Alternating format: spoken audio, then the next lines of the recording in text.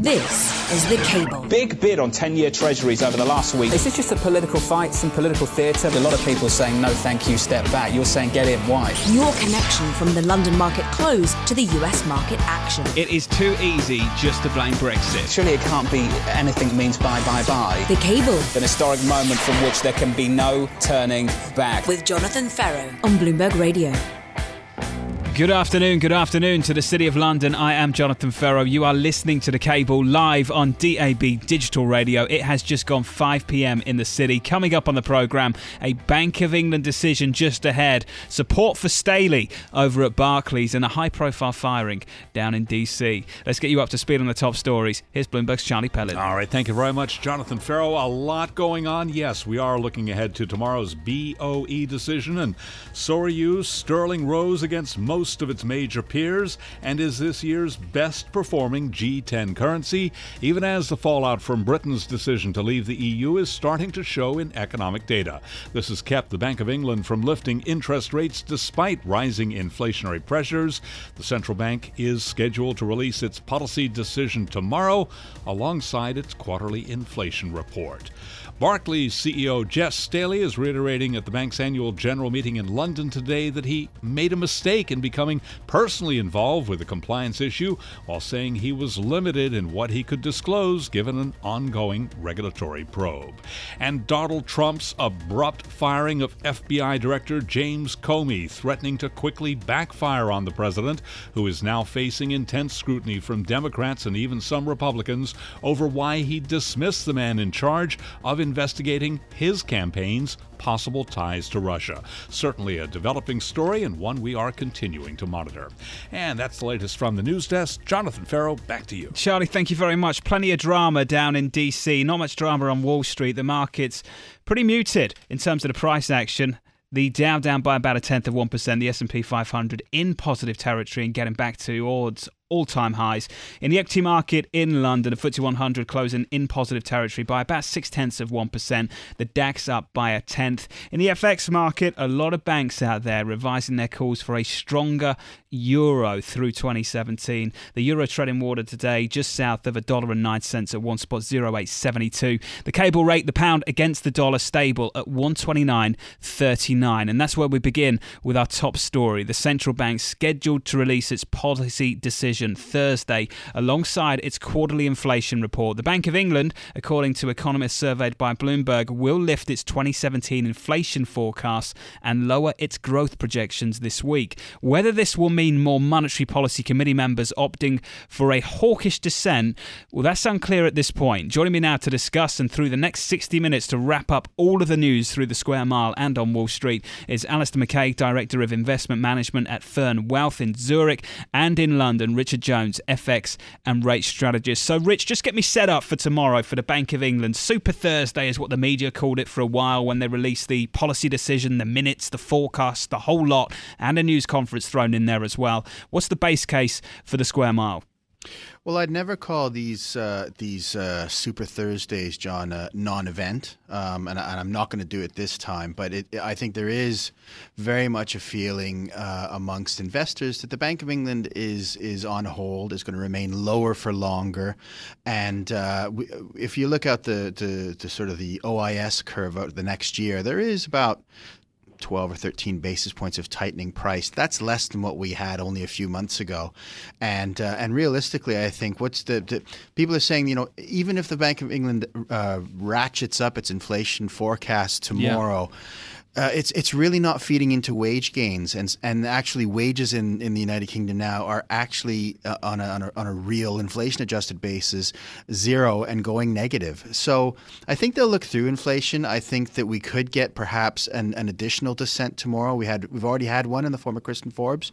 We may get another, but I really don't expect too much in terms of tightening of policy rhetoric beyond that from the Bank of England. And remember, we're in the middle of an election campaign, so that I think probably keeps them on the sidelines even more than they normally would have been. Well, I imagine in the news conference with Governor Carney. There's going to be plenty of questions about Brexit and maybe plenty of questions about politics. I'm not sure how many he can actually answer. Alastair, as Richard points out, the big surprise from the last inflation report was a dissent, finally. Someone putting their hands up and saying our forecasts haven't been great.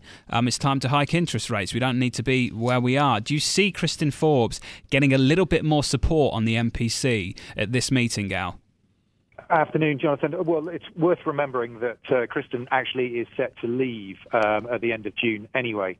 I'm not too sure how much more traction there's going to be in regards to real sentiment change for raising interest rates. I mean, the last time the Bank of England actually raised the interest rate was way back in July 2007. It's been a while. It has been a considerable period of time. I think politics undoubtedly will play its part as far as this meeting is going to be concerned. It will be at the forefront of people's minds, and I dare say that once again Mark Carney will be asked his thoughts and opinions on that. I think the inflation picture as far as the complexities is continuing to be murkied, those waters, by the price action we've seen in oil prices over the last month, last couple of years, in fairness. And I don't really think we've got much of a clearer picture. If you look at oil prices at the moment, they're going through a bit of a weeks now, but in reality, that there's been a lot of lateral movement as far as that is concerned. So I'm not sure that there's necessarily a picture that paints a real showing of hands as far as change is concerned. And when it comes to Mark Carney, there's always a touch of levity involved, and certainly here from Switzerland, I'm just wondering whether he's going to use this opportunity to voice his disappointment that the Swiss 50 beat the UK's new fiver to the International Banknote of the Year award. I imagine Governor Carney, I mean, look, there's plenty of investors that I've spoken to that thinks the governor on Threadneedle Street does have a bit of an ego. I'm not sure whether it goes that far, Al, to notes. All said in jest. Richard Jones, let's explore the argument to raise interest rates. Whether Kristen Forbes steps down in June or not, it raises an argument that maybe needs a little bit of conversation as to whether the Bank of England needs to be providing such accommodation at this point when the economy still looks quite resilient despite the messy politics of the last 12 months, or at least for much of it. Well, the problem is, John, is that I would say in the 6 months so towards the end of 2016, what you said is very true. The data was very resilient and initially had quite a drop and then bounced back quite sharply. Now, given the fact that you've got what I think Mr. Broadbent on the MPC calls sort of perfect conditions, or a real sweet spot for the economy. You've got a weak pound, you've still got access to the single market, and you've got an accommodative central bank. So it makes sense that you'd get that data rebound. But what we've seen in the past few months, and the one of the key metrics that I look at is retail sales, and they're really starting to soften now, as I say, because inflation is starting to eat into real wages. It really reduces the purchasing power of consumers, and consumers are so important to the UK economy. And that's even as early as January, that's something that Mark Carney was sort of harping on about, is that 2017 it looks like it's going to be a very challenging year for consumers. So I would say on the surface, if you look at inflation, it's going to overshoot the target. The governor's going to have to write a letter to the chancellor. Yeah. But in terms of the real wage picture, I think that probably the bank is very, very comfortable with its sort of on hold posture. And if anything, a lot of the sort of more negative or the more darker prognosis that the bank had immediately after the referendum was a case of getting it right, but getting the timing wrong. And I think some of the things they were warning about are going to probably start to come into fruition as we proceed through 2017. Gents, you're sticking with us. Richard Jones, FX and Rates Strategist. Alastair McCaig, Director of Investment Management over at Fern Wealth. Still ahead on the cable, the Barclays CEO James Staley apologises again for repeatedly trying to root out a whistleblower. For the City of London, this is the cable. This is Bloomberg.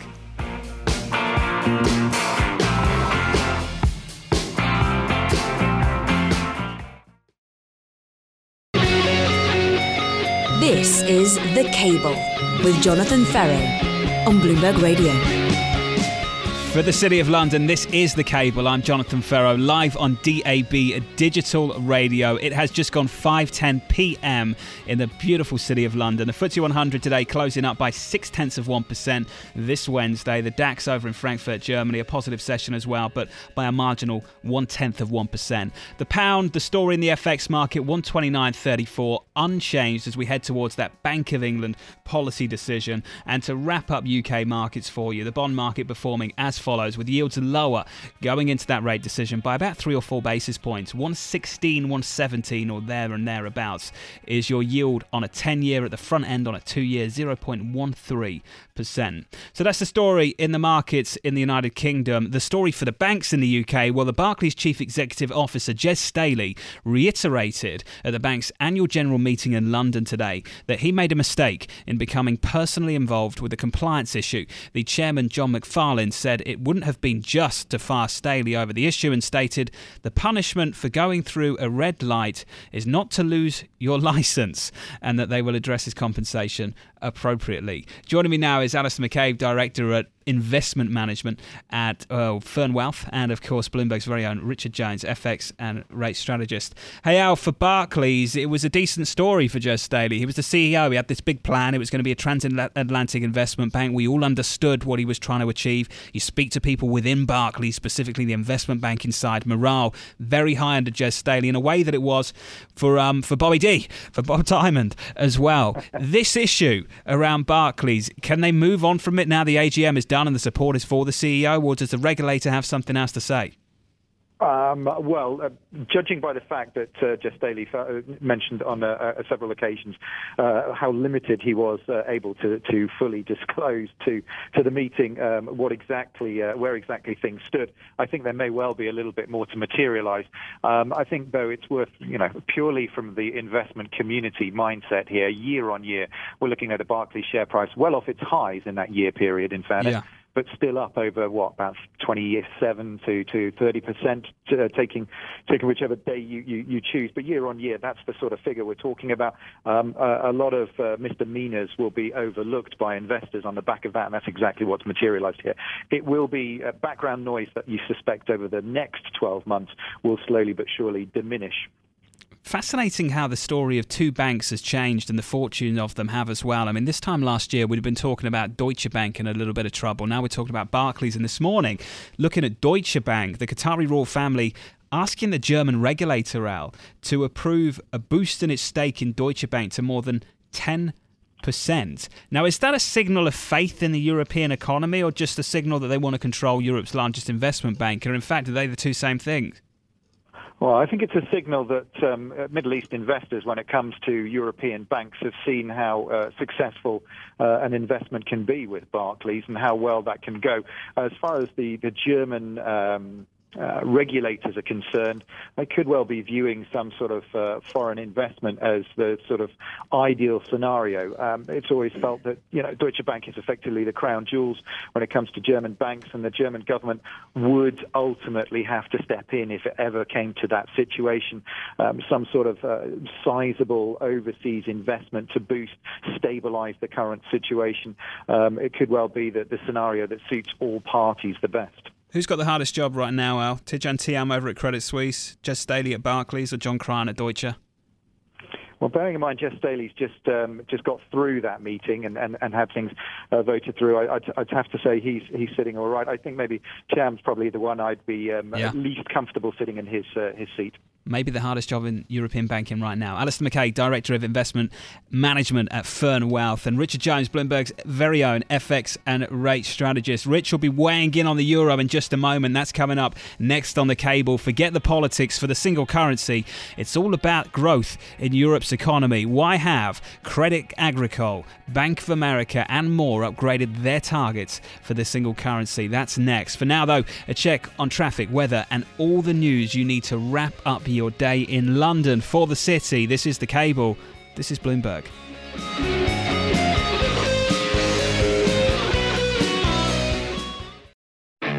This is The Cable with Jonathan Ferro on Bloomberg Radio.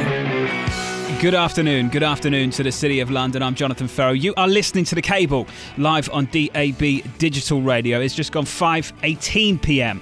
in the city. Alongside me today, Alastair McCaig, Director of Investment Management at Fern, Richard Jones, FX and Rates Strategist. Gents, did you hear that? There will be an IPO of Pret-a-Manger, potentially here in the United States, with a value of $1 billion. Do we like Pret, Alastair McCaig? When I was living and working in London, I must admit the novelty factor of Pret wore off some time ago. Did it really? Now that I'm in Switzerland, though, you miss what it. I wouldn't do for a cheeky Pret sandwich at lunchtime. I can tell you, Pret, across from the City of London headquarters for Bloomberg, is populated mostly by Bloomberg employees in the morning. And I can tell you the Manus Cranny, Bloomberg's very own, used to go in and he would have this special order and they'd know exactly what it was. It was a special Irish, he would call it. And on his birthday, I walked in and I told them it was his birthday, and they went round the back, brought out a cake and a candle, and the whole shop sang happy birthday to Manus Cranny. The personal touch. Did you also know that if you go to Pret and they feel sorry for you, they can give you a free coffee? They're permitted to do that. I did know that, yeah, but I've never had a glum enough looking face, I guess. Richard Jones, you ever been given a free coffee at Pret? No, I don't think I look glum enough either. I think I'm going to have to change the way I approach the people at Pret in order to try and get Go some in there and caffeine. look really unhappy, like you've had a tough day, and apparently there's a free coffee in it for you. The story for the Euro. Emmanuel Macron's victory in France. I don't know how I'm making this pivot, but I am. Dousing risks of a Euro breakup. Banks are more bullish on the currency now, given the region's improving growth and the prospect that the ECB may actually taper some of its economic stimulus. We've had banks like UniCredit, ING, raising their forecast for the Euro just this week after Sunday's second round vote in France. This follows Bank of America, Merrill Lynch, Crédit Agricole doing so earlier on as well. So, Rich, the story of the Euro, get bullish, it seems, but we trade just south of 110. The forecast year-end median, surveyed by Bloomberg, 110. We're not overly bullish yet, are we? What a difference an election makes, eh, John? I mean, really, I think, and you know, the French election result follows on from the Dutch election result in March, which was also a pretty strong rejection of the type of populism that led to the Brexit vote and to Mr. Trump being elected in the U.S. And I think if you take that, where there was some politics was asking sort of existential questions about the euro, and that looks like it's abating. And as you say, we're getting some decent economic data out of the eurozone. It's still nascent in terms of the recovery, but it's positive, and it's starting to become positive not just in Germany. You know, we're seeing some better numbers out of France, out of some of the periphery. So you get that combination. And yes, I can see why forecasts are being ratcheted higher by a lot of names. But realistically, I think one of the key things that's going to be that will drive any currency pair is still those interest rate differentials. And while people are starting to think that the ECB will shift its policy, I think it's still too soon. I mean, Mr. Draghi was testifying to the Dutch Parliament today.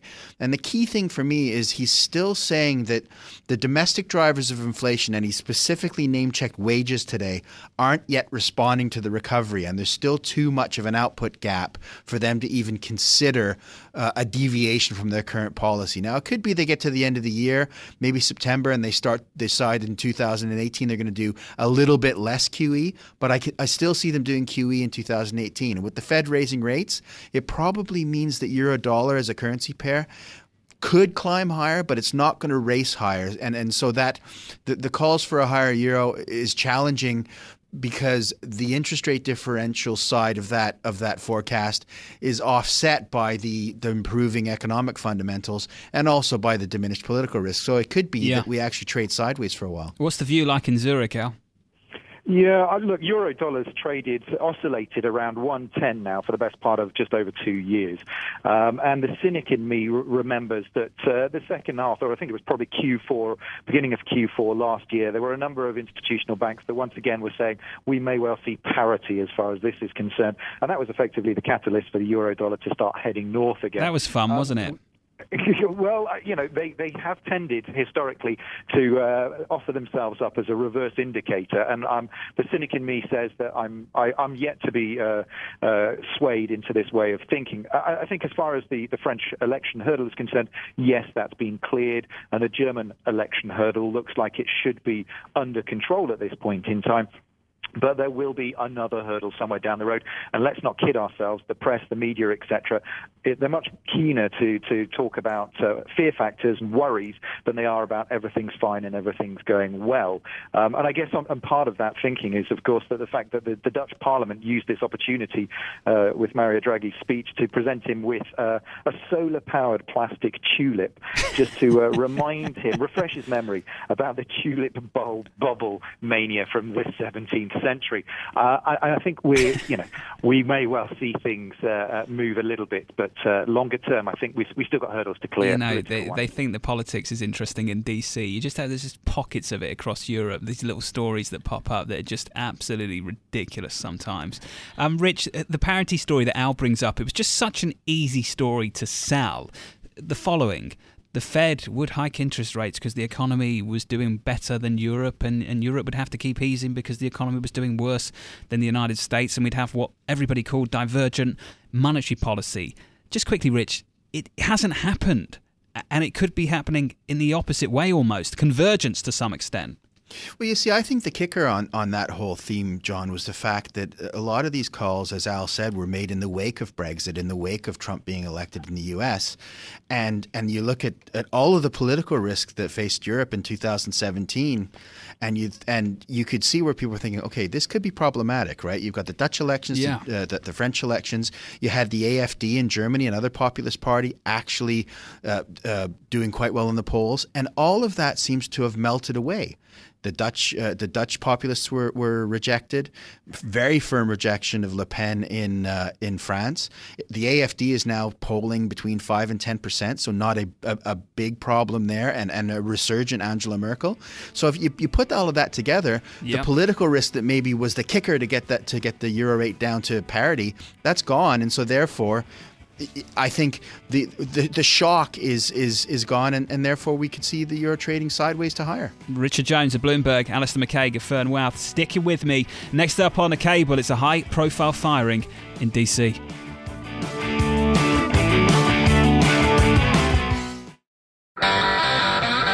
This is The Cable with Jonathan Ferro on Bloomberg Radio. Hello, good afternoon to the City of London. I'm Jonathan Ferro. You are listening to The Cable live on DAB Digital Radio. It has just gone 5:30 p.m. in the city.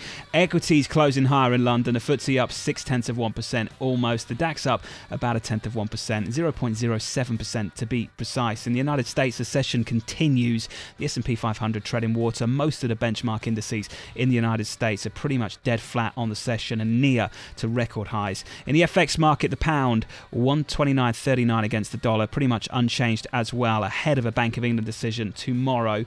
And the forecast and the news conference and the minutes from the meeting, it's called Super Thursday by many people. We will bring that to you tomorrow on Bloomberg Radio and on Bloomberg Television as well. In the bond market, gilts, yields lower across the curve, down about 3 or 4 basis points on a 10-year at 1.166%, the 2-year at 0.133%. That's the story of the markets. Let's get you up to speed on the top stories. Here's Bloomberg's Charlie Pellet. All right, thank you very much, Jonathan Ferro. Just want to begin with crude oil, looking at a big move today for West Texas Intermediate crude. Here in the U.S., up 3.4%. Brent crude higher by 3.2%. $50.28 for a barrel of Brent. We are looking ahead to tomorrow's BOE decision, and yes, so are you. Sterling rose against most of its major peers and is this year's best performing G10 currency, even as the fallout from Britain's decision to leave the EU is starting to show in economic data. This has kept the Bank of England from lifting interest rates despite rising inflationary pressures. Barclays CEO James Staley reiterated at the bank's annual general meeting in London today that he made a mistake in becoming personally involved with a compliance issue, while saying he was limited in what he could disclose given an ongoing regulatory probe. And the major story in the United States, ongoing reverberations. President Trump's abrupt firing of FBI Director James Comey is threatening to quickly backfire on the president, who is now facing intense scrutiny from Democrats and even some Republicans over why he dismissed the man in charge of investigating his campaign's possible ties sanctions to Russia. Again, a developing story, one we continue to monitor. That is the latest from the news desk. Jonathan Ferro, back to you. Thank you very much, Charlie. And maybe the timing of the following a little bit provocative. The White House announced just hours after Comey's firing that Trump would welcome Russian Foreign Minister Sergei Lavrov to the Oval Office today for a closed-door meeting. For the markets, you've got to figure out what does it mean for the agenda in D.C. and what does it mean for tax reform. And Alastair McCaig of Fern and Bloomberg's Richard Jones still with me. I just think there's such a binary story here, and I can bring up the view on Wall Street.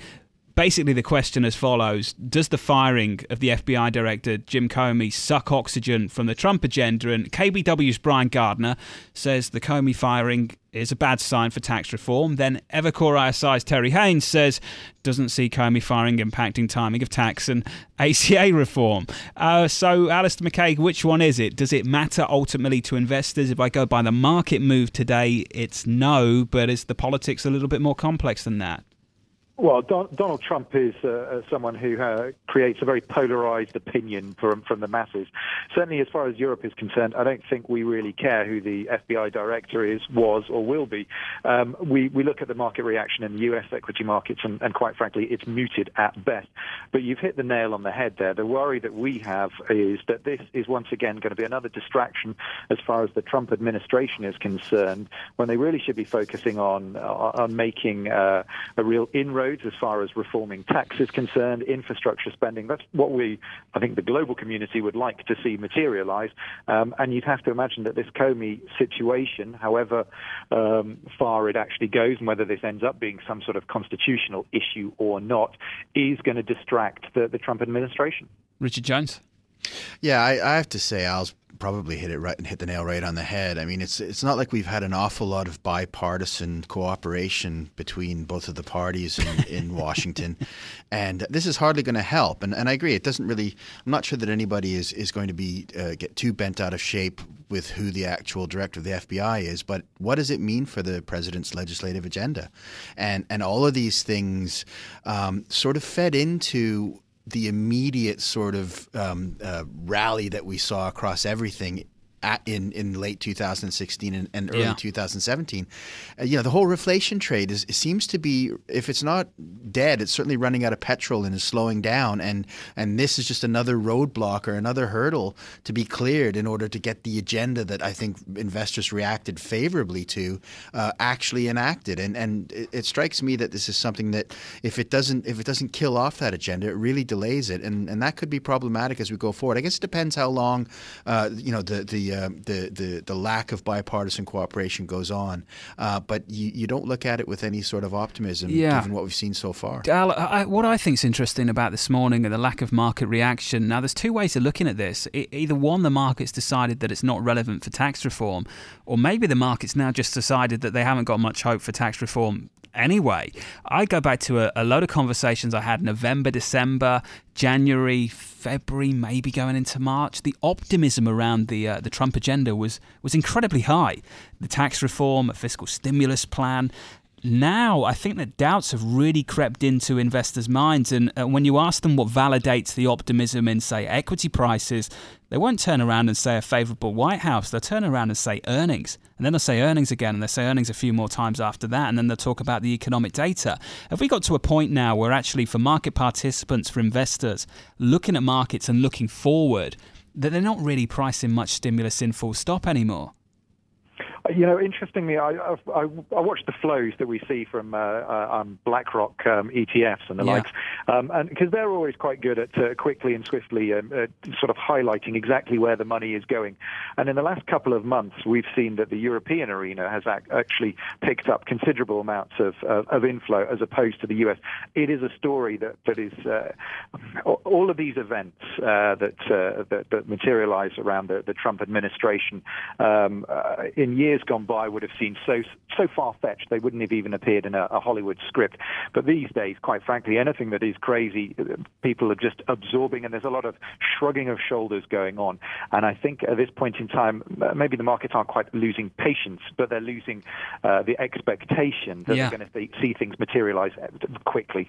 I just look at the flows the same way you do, Al, and I go back to the trade of the last 24 hours, maybe the trade of the week, that Jeff Gundlach, a double line, Capital, the CIO there, really highlighted, and it was to short US equities and go long EM. And the short wasn't a forecast for a fall in US equities per se. It was a pair trade. It was a relative value trade. And I just wonder whether that's the story here, Rich, that maybe a lot of people aren't as enthusiastic, optimistic about US assets anymore, and they're looking elsewhere now, to Europe, to the emerging market space. Yeah, well, it goes back to what we were talking about at the top of the hour, John, and that's, if you look at the economic data, both the soft and the hard economic data coming out of Europe, and that's important to note that, because we have a bit of a soft and hard data disconnect in the U.S. where the soft data is saying one thing and the hard data is just not coming through. We're actually seeing that in Europe where both are lining up, and perhaps that story, the underlying macroeconomic story in Europe is actually outpacing in the U.S., and it's not something that investors are used to. And I think Al's right. There's certainly after the French election, you've seen much more flow into European ETFs rather than into the US, and perhaps this is something that will get a little bit of traction and is a theme that will develop in the coming months. Richard Jones, FX and Rates Strategist at Bloomberg. Alastair McCaig, Director of Investment Management at Fern Wealth. Sticking with me. Coming up on the cable, still ahead on the cable, financial markets aren't waiting to find out if this is the year Fed policymakers stick to their forecast, which is for 2 more hikes in 2017. Is the market finally following the Fed? This is the cable. This is Bloomberg.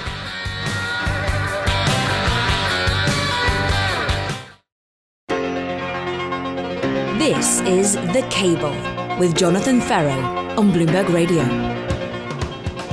Hello, good afternoon to the City of London. I'm Jonathan Ferro. You are listening to The Cable live on DAB Digital Radio. It has just gone 5:40 p.m. in the city.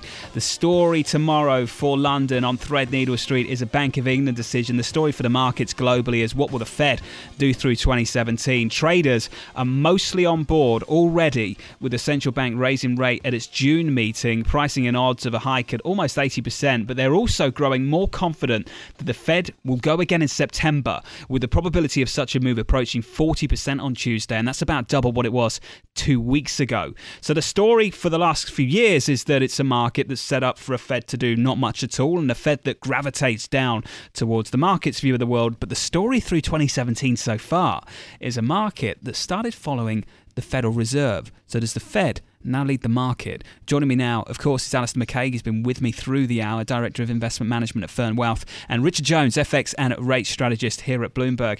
Hey, Al, that was the story over the last few years. Has the story changed? Have we got a regime change at the Federal Reserve and the market? I'm not quite convinced yet. It's worth noting that last week on the tail end of those non-farm payrolls and average hourly earnings, we saw markets factoring in the 90% chance of a June hike rate.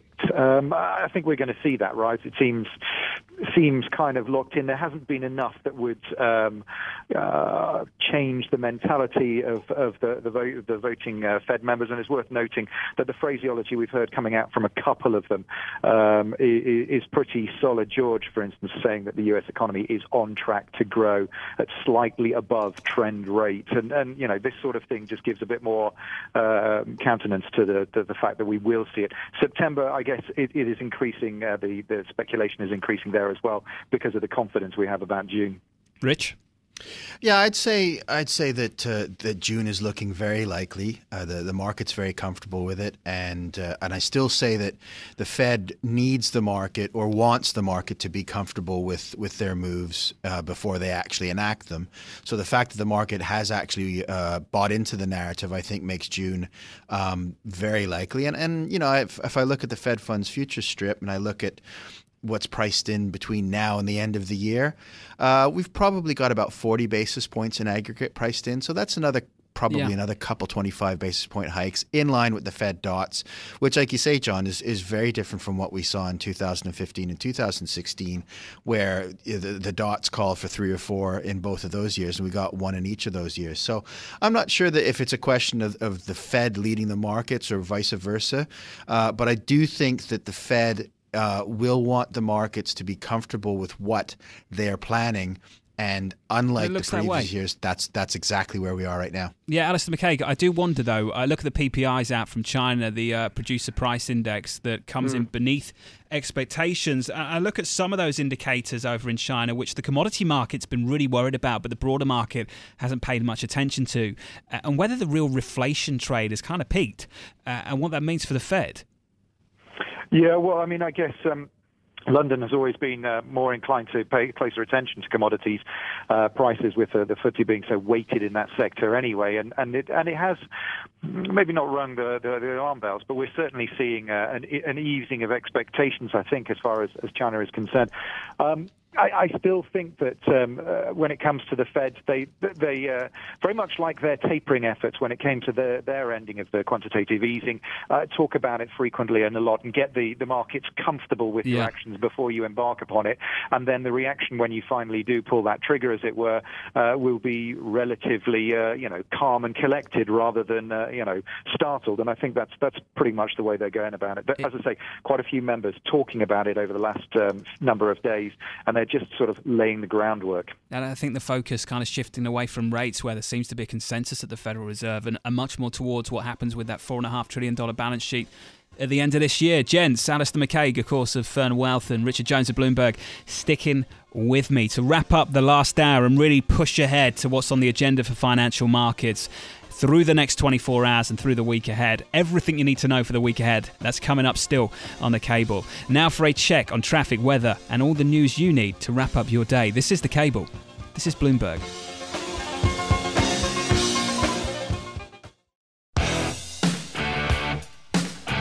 This is The Cable with Jonathan Ferro on Bloomberg Radio.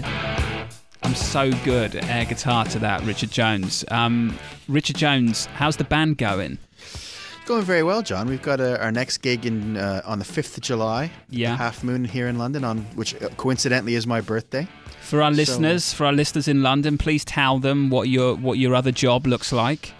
Yes, on weekends and evenings, I pretend to be a rock star. I'm a drummer in a Foo Fighters tribute act called the Foo Fathers, and we do about three or four charity gigs every year, and we're doing the next one in July. Can we get Alastair McCaig a ticket? Absolutely. Alastair, would you fly from Zurich to London? It sounds like it's worth flying back for. Honestly, if you haven't seen videos of Richard Jones on the drums, you really, really should get hold of them. I'm going to tweet them out a little bit later. For our listeners in the City of London, this is The Cable. I am Jonathan Ferro, live on DAB Digital Radio. Let's just whip through the market action for you at 5:49 p.m. in London. A FTSE up about 0.6% at the close, 0.59% to be precise, just over 43 points higher. The DAX up by 8 points, up by 0.07%. They're the closing prices. In the United States, the action continues. The S&P 500 up almost 0.1%. The Dow a little weaker, down by 0.1%. The Nasdaq stable at record highs, up by 0.03%. The story in the FX market, the euro on the session, treading water, 1.0870. The cable rate, a similar story. The pound ahead of a Bank of England rate decision tomorrow at 129.37. Also unchanged on the day. If you're looking at gilts as any guide ahead of tomorrow, yields grinding lower throughout much of the day. Yields lower by about 3 or 4 basis points on a 10-year to 1.166%. And to wrap up the market action, the real price action actually in the commodity market, Brent back with a 50 handle at $50.35, up by over 3 percentage points. And a similar move in crude on a percentage point basis. WTI back up to 47.55. That's the market action in the here and now. Let's get you up to speed on the highlights for your day ahead. We've had a week full of Fed speaks so far. We will get a speech from the Federal Reserve Bank of New York Governor William Dudley tomorrow, along with that Bank of England decision and, of course, inflation report. Then on Friday, it's a busy day for economic data in the United States, including CPI and retail sales as well. Of course, wrapping things up with their final thoughts is Alastair McCaig, Director of Investment Management at Fern Wealth, and Richard Jones, FX and Rates Strategist. Guys, we were talking about the data a little bit and what it meant for the Federal Reserve just a moment ago. And I look ahead to Friday, Rich, and I hear all these voices about GDP bouncing back and how the consumer downturn in the first quarter was temporary. Tell me how important that retail sales print will be in a couple of days' time. Well, I remember you and I were talking about this exactly this time last week, where it's sort of like, does the data really matter? You know, the Fed seems to be on automatic pilot at the moment. Yeah. And what I would say is the data matters if it's weaker than expected, because that is the one thing that can maybe throw the Fed off course. And as long as the data remains resilient and doesn't come off too sharply, then I think it probably doesn't matter as much to the Fed as it would otherwise. But given the importance of the consumer to the U.S. economy, I think that retail sales number is always one worth watching. Inflation as well. We get producer price and consumer price inflation over the next couple of days. But I agree. I think that retail sales figure will be very interesting to see. Al? Yeah, certainly as far as retail sales are concerned, they've been quite important, certainly to the UK, and we've seen the market reaction on the back of that a bit. It is a key indicator. We've also got the G7 kicking off on Friday as well, where apparently protectionism is off the agenda, but you've got to imagine it'll still be bubbling around below the surface. It's also worth noting as well, there's going to be climate change conversations too, and that was certainly one of Donald Trump's big election promises, campaign promises. So it'll be interesting to see how that gets pushed through. But the commentary coming out of the G7 nations has been they're expecting a clearer picture to be painted from the US. I'm somewhat skeptical that that will materialize, because certainly the US is yet to see a clearer picture, I think. So I think inflation and retail sales on Friday probably going to take the highlights. Alastair, a conversation we've had on this programme on the cable is whether you should pay attention to the politics, or whether it's North Korea and missing out on the South Korean equity market rally of the year so far, with the Kospi up almost 13% last time I checked, or whether you ignored the French election and just chased the rally with the CAC 40 up over 10%, up over 11%. Likewise in Mexico, ignore the politics and chase the peso run, peso strength, the story of the year so far. Should we be paying this much attention to the politics? I think it's still important, and maybe the way to look at most of this, rather than chasing it up, is being a little bit more on the preemptive side. And I think, the French election is a prime example of the way the market reacted in the run-up to that, where we actually believed the polls, as we touched on last week, and we actually believed that Macron was going to win. There was a market move all the way right up to the election. Once it materialized, it was the buy the rumor, sell the news mentality that came to the fore. And I think that's maybe a sort of template that we can utilize in other areas. Rich, hindsight makes us all George Soros and Stan Druckenmiller. Unfortunately, we're not, and we don't all go into this with hindsight before we put the money down, of course, by definition. But looking back on it, the conclusion just seems to be listen to the politics, and where it's loudest, take the other side of the trade. Why isn't that the story going forward? Well, it's I guess you have to pick your battles, right? I mean, if you look at Brexit and you look at the election of Donald Trump, okay, I would say both of those things caught investors off guard. I think twice bitten, the third time shy. But then, of course, you look at the French election and it turned out to be a storm in a teacup. Now, if you're an investor without the benefit of hindsight, would you go into that event unhedged? You probably wouldn't. So I guess the Al's advice is probably sound. Is like you don't want to chase things around, but you do want to have some protection just in case. And realistically, if there are any sort of dips that emerge on the political side, it just seems you buy them with abandon and don't worry about it. Gents, just to wrap things up very quickly, with the Bank of England rate decision tomorrow, final question for you both. Cable at 129.39. 129 by day's end tomorrow at the session end, or 130? Where are we going to be closest to? Just quickly, Rich, 130 or 129? I think we've got a little bit of upside in the near term. Alastair McCaig?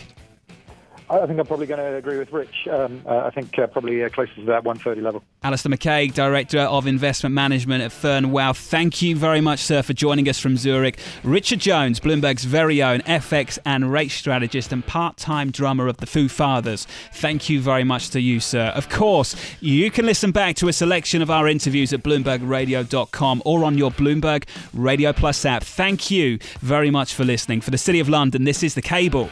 This is Bloomberg.